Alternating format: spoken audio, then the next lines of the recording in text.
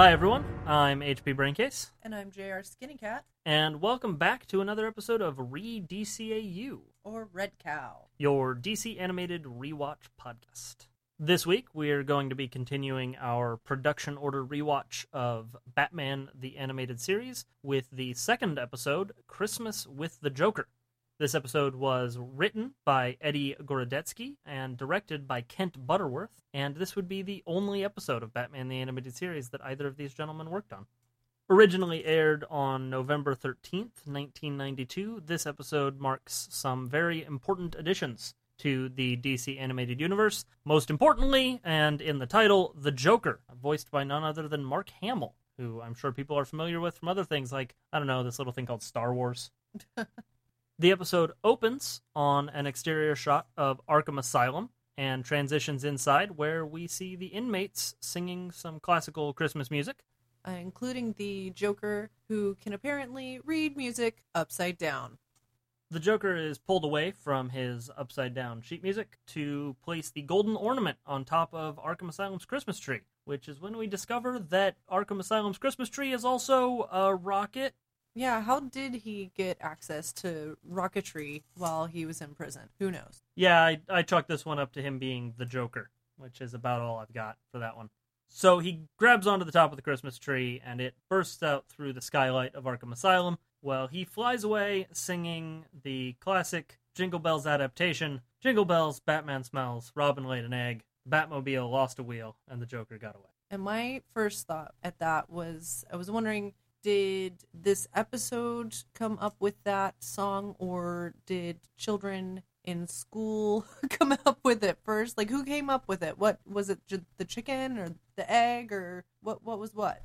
This led us to do some research, which it turns out a number of people have done before. The sort of end-all be-all of it was an article on Cracked.com, written by Robert Evans, about the origins of this Jingle Bells adaptation and how it massively predates this episode. Yeah, massively. Yeah, it was on the first episode of The Simpsons in 1989, so at least 3 years before this. Also, it's been documented to be a playground song as far back as the mid-1960s, which is kind of crazy. Yeah, that was way before I was in elementary school. And way before either of us were born, too. Yeah. After the Joker blasts out of Arkham Asylum, we go to the Batcave, which is where we're introduced to another major character from Batman the Animated Series. Yeah, suddenly, Robin, out of nowhere, is the sidekick. Like, no introduction, nothing. Yeah, Robin's here. He's been here the whole time. He was probably hiding in a closet last episode with the whole man-bat situation. Yeah. Whatever. Speaking of Robin, because this is the first time we get to see him in the series, this is probably a good time to talk about his voice actor, Warren Lester, who will go on to voice Dick Grayson, Robin, and later Nightwing for many years to come in the DC Animated Universe. But that won't be his only interaction with DC. He voices a number of characters in their other cartoons, and most recently, he is the voice of Man-Bat, or Kirk Langstrom, in the Arkham Knight video game that came out last year. And Robin is trying to convince Batman that it's Christmas Eve, and even the Joker's not gonna commit crimes on Christmas Eve. They don't need to go out on patrol. Nah. Batman and Robin end up making a deal that if they go out on patrol and they don't find any signs of the Joker, then they can come back to Bruce Wayne's manor and watch It's a Wonderful Life, the classic Christmas story of a man about to commit suicide when an angel with no wings named Clarence comes along to help. And Batman is portrayed through this episode as a Scrooge-like character because he isn't really in a Christmassy spirit. He doesn't really understand it. And I can relate to that. So they go out on patrol. They witness what looks like it's almost going to be a mugging, but it turns out it's a guy returning a present to an old lady who gives him a kiss on the cheek that he doesn't seem entirely willing to receive. But, you know, whatever. She's an old lady. They do that sort of thing. And they go back to the Batcave. In this scene, there are, I think, 3 references to Scrooge. There's at least 2 in this scene, where somebody says bah humbug, and then Robin says that Batman could give lessons to Scrooge. All right. So, finding little to no crime, the two of them head back to Wayne Manor, where Robin tries to put It's a Wonderful Life on the television, only to find out that the program has been preempted. Yeah, it's been hijacked by the Joker. Yes, we get a back view of the Joker in front of a fireplace with a brief explanation that It's a Wonderful Life will not be shown on TV this year, and then none other than the Clown Prince of Crime himself turns around and announces that he is putting on the Christmas show this year, and will be doing it in front of a not-so-live studio audience made of cardboard cutouts of Batman, Robin, the police force, and other people. Yeah, and I'd like to say that the Joker looks great in red and green. Those are his colors. Boy. Yes, they are. They do look great on him, and he then announces that because he's never had a family of his own, he has kidnapped a family for his Christmas special, which he has named the Awful Lawfuls. And this is a family made up of Daddy Lawful, played by Commissioner Gordon, Baby Lawful, played by Harvey Bullock, and Mommy Lawful, who is played by a character who is not given a name in this episode, but is named in the credits and will appear later on in the series. It's Summer Gleason, who is supposed to be based, as far as anybody can tell, on Vicky Vale from the comics, who's a reporter who gets involved with Bruce Wayne. Batman and Robin immediately leap into action to locate the Joker by looking for buildings with power surges, because in order to hijack the television signal all over Gotham, he would need a lot of power to do it. While they're in the Batmobile racing to try and find him, the Joker continues his show, announcing that Batman can have the Lawfuls as long as he reaches them by midnight, and if he fails, then the Joker will kill them. And before the dynamic duo can pinpoint his location, the Joker introduces his co-host, Laffy, who is actually just a shoddily made hand puppet. I love Laffy. Laffy's the best. Laffy's pretty cool. So Laffy and the Joker explain that they'll be blowing up the rail bridge just in time for the 11:30 train, which, shock, has Mommy Lawful's mother coming into Gotham on it, which makes it all the more funny for the Joker. So Batman and Robin turn around and rush towards the bridge where Joker's henchmen are setting up explosives to blow it up, which they promptly do. I wanted to take a second to talk about the music in this scene. Super awesome. They use a technique called instrumental onomatopoeia or musical onomatopoeia. So the music playing sounds like the object on the screen. So the music sounds like the train. This is also used in other songs like Chattanooga Choo Choo and Midnight Train to Georgia. Very popular to use train sounds in music. And in between the train music was a darker, more gloomy melody that was reminiscent, I think, of the Dies Irae, which is a very old melody that's been used at least since the 13th century, but probably much, much longer than that. It's used a lot for Roman Catholic requiem masses, and it's the melody most quoted in musical literature. And basically, it's the Day of Wrath or Judgment Day. It's just a few notes put together that evoke that feeling of death and gloom. And it's appeared in many famous composers' works, way too many to mention. The Dies Irae is one of the most recognizable themes in music, and it's made a big impact on music history. And the events happening over all this wonderful music are really cool. Batman and Robin do this really cool J-turn in the Batmobile and speed back towards the train. And Batman has Robin jump off of the Batmobile onto the train to detach it from the engine car while he goes and rescues the conductor. And he jumps on there, grabs the conductor, leaps off the train with him, and they roll through the snow. And then everything goes dead silent when the engine car goes off the end of the bridge and explodes. Yeah, I thought something was wrong with the audio. Yeah. For a second, it was odd. It was eerily silent. Yeah. After the rescue, they get back in the Batmobile and they figure out where the Joker's signal is being broadcast from. It's coming from Gotham Observatory on top of a hill, and they drive up there and they find an antenna and it's got a present underneath it. And they go and they open the present, which is clearly a trap, and a giant Jack-in-the-Box Joker pops out with a speaker on it, and the Joker is talking to them, basically saying, "You didn't find me, but we do have a surprise for you. Guess what? The Gotham Observatory is a gun." Which is, like, a cool thing for the animators, but I have a huge list of questions in regards to this. How does somebody turn a giant telescope into a gun? I know it's a cartoon, but what? That's just stretching the limits of credibility a little bit for me, which I think is something that's going to happen a lot more as this series goes on.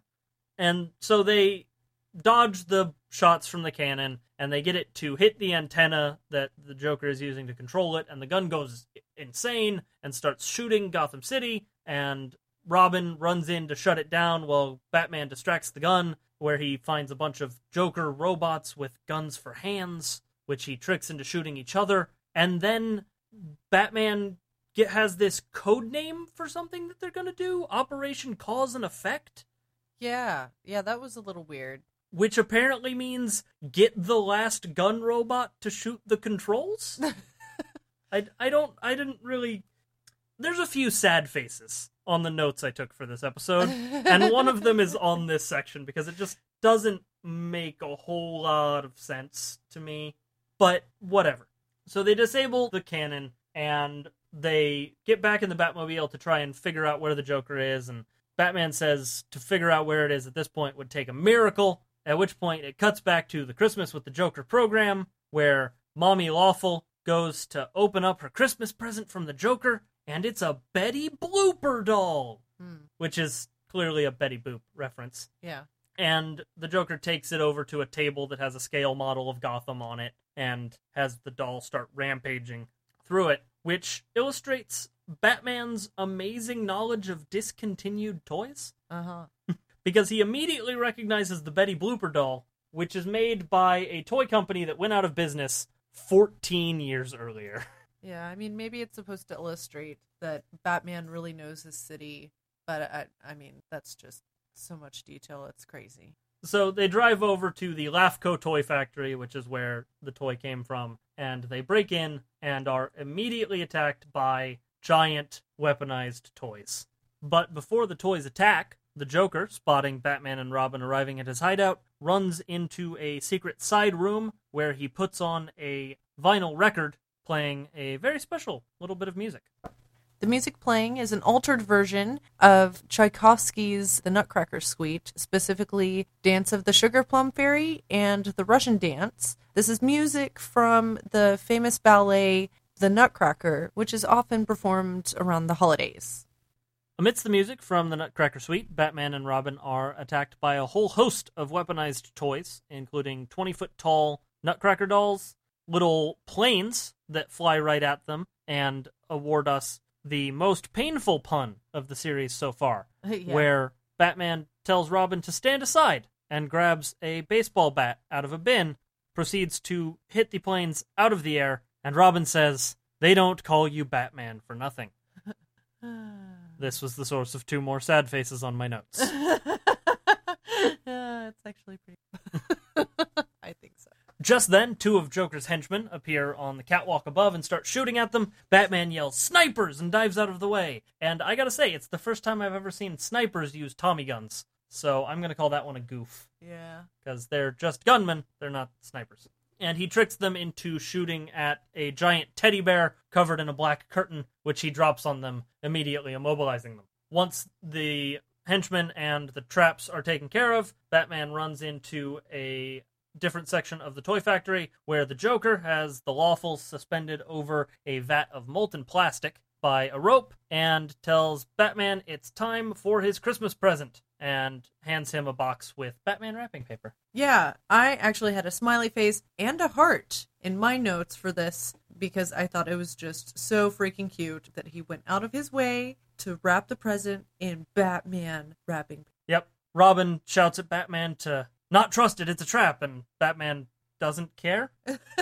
He pulls off the wrapping paper and opens the package to reveal a spring-loaded pie with a tiny disc in the middle of it with a Batman symbol on it, which immediately pops out and hits him in the face. And the Joker laughs and laughs and laughs and laughs. And then Batman cleans off his face The Joker cuts the rope holding the Lawfuls over the plastic. Batman rescues them anyway. The Joker tries to run away and slips on a roller skate, almost falls into the vat himself. Batman catches him by the ankle and says, "Merry Christmas, Joker."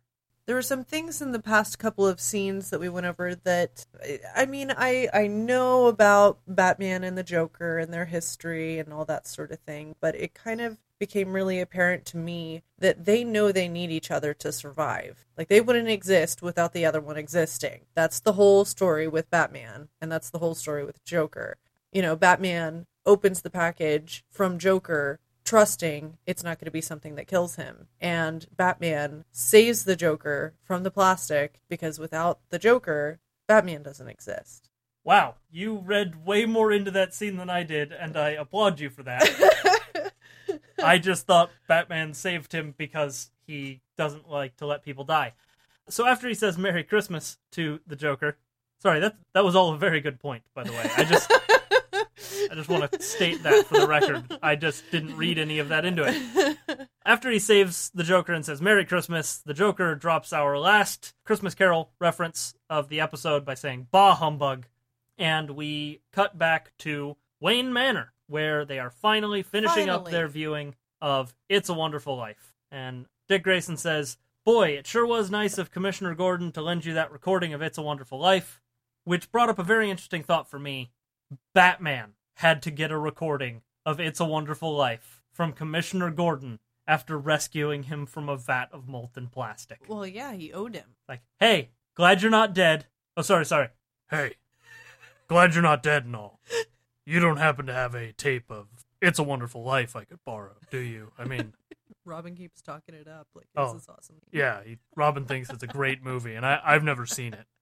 I can drop you off at home, and if you have one, I could just borrow it, and next time you light the bat signal, I could bring it to you. Or however that exchange went down. But that's what I assume happened. So they finish watching It's a Wonderful Life. Bruce admits that the movie has its moments. That's Bruce finding the Christmas spirit. And the last scene we get from the episode is the Joker back in his cell at Arkham Asylum in a straitjacket, singing "Hark the Herald Angels Sing," and closing out on his very iconic laugh. The Mark Hamill Joker laugh is something that is still being used in properties today, over 20 years later.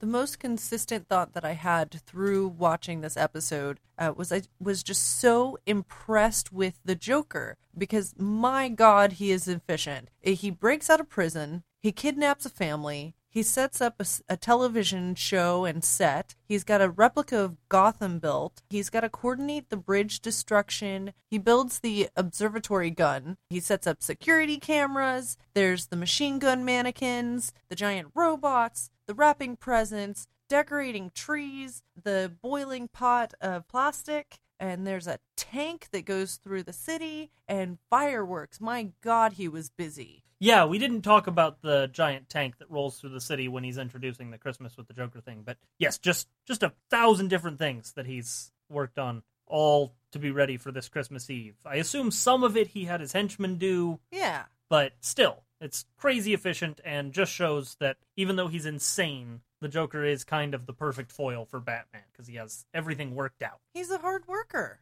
Yeah, so good on ya. And on that note, I think it's time to rate Christmas with the Joker. Yeah, I gave this one a 5 out of 10. Wow, I actually expected us to have a different rating on this one. You seemed to enjoy this one more than I did, but I also gave this episode 5 out of 10 cows. Wow, that's really funny. I think I gave it a lower marking because it was Christmas themed, and that's just who I am. But it got a couple of extra points maybe because of the music in it. That was a big part for me. And finally, Batman is acting like himself and actually putting people back in jail or in Arkham where they belong instead of just letting them free. And Robin was in it. Your ratings are way more well thought out than mine are. I just sort of do a gut feeling. Yeah. And this felt like a 5 out of 10. Okay. I will say I give the Joker an 8 out of 10. Oh, yeah. The Joker was the best. Yeah, the Joker was the best part of this. It's not the best Joker that we're going to see, which is why I didn't give him a full 10 out of 10. We do get to see much better incarnations of the Joker later on throughout the series.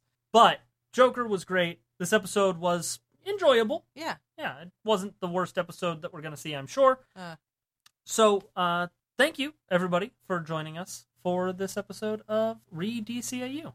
Next time on Re-DCAU, we're going to be watching the episode titled Nothing to Fear.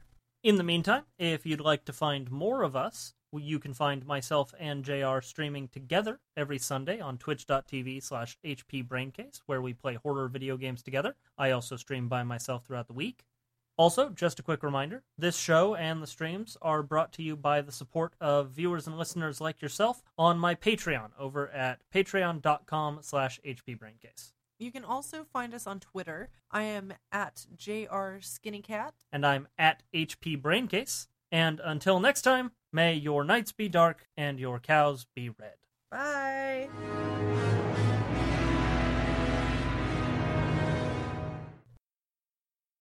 Batman wrapping paper. Man wrapping paper. Paper.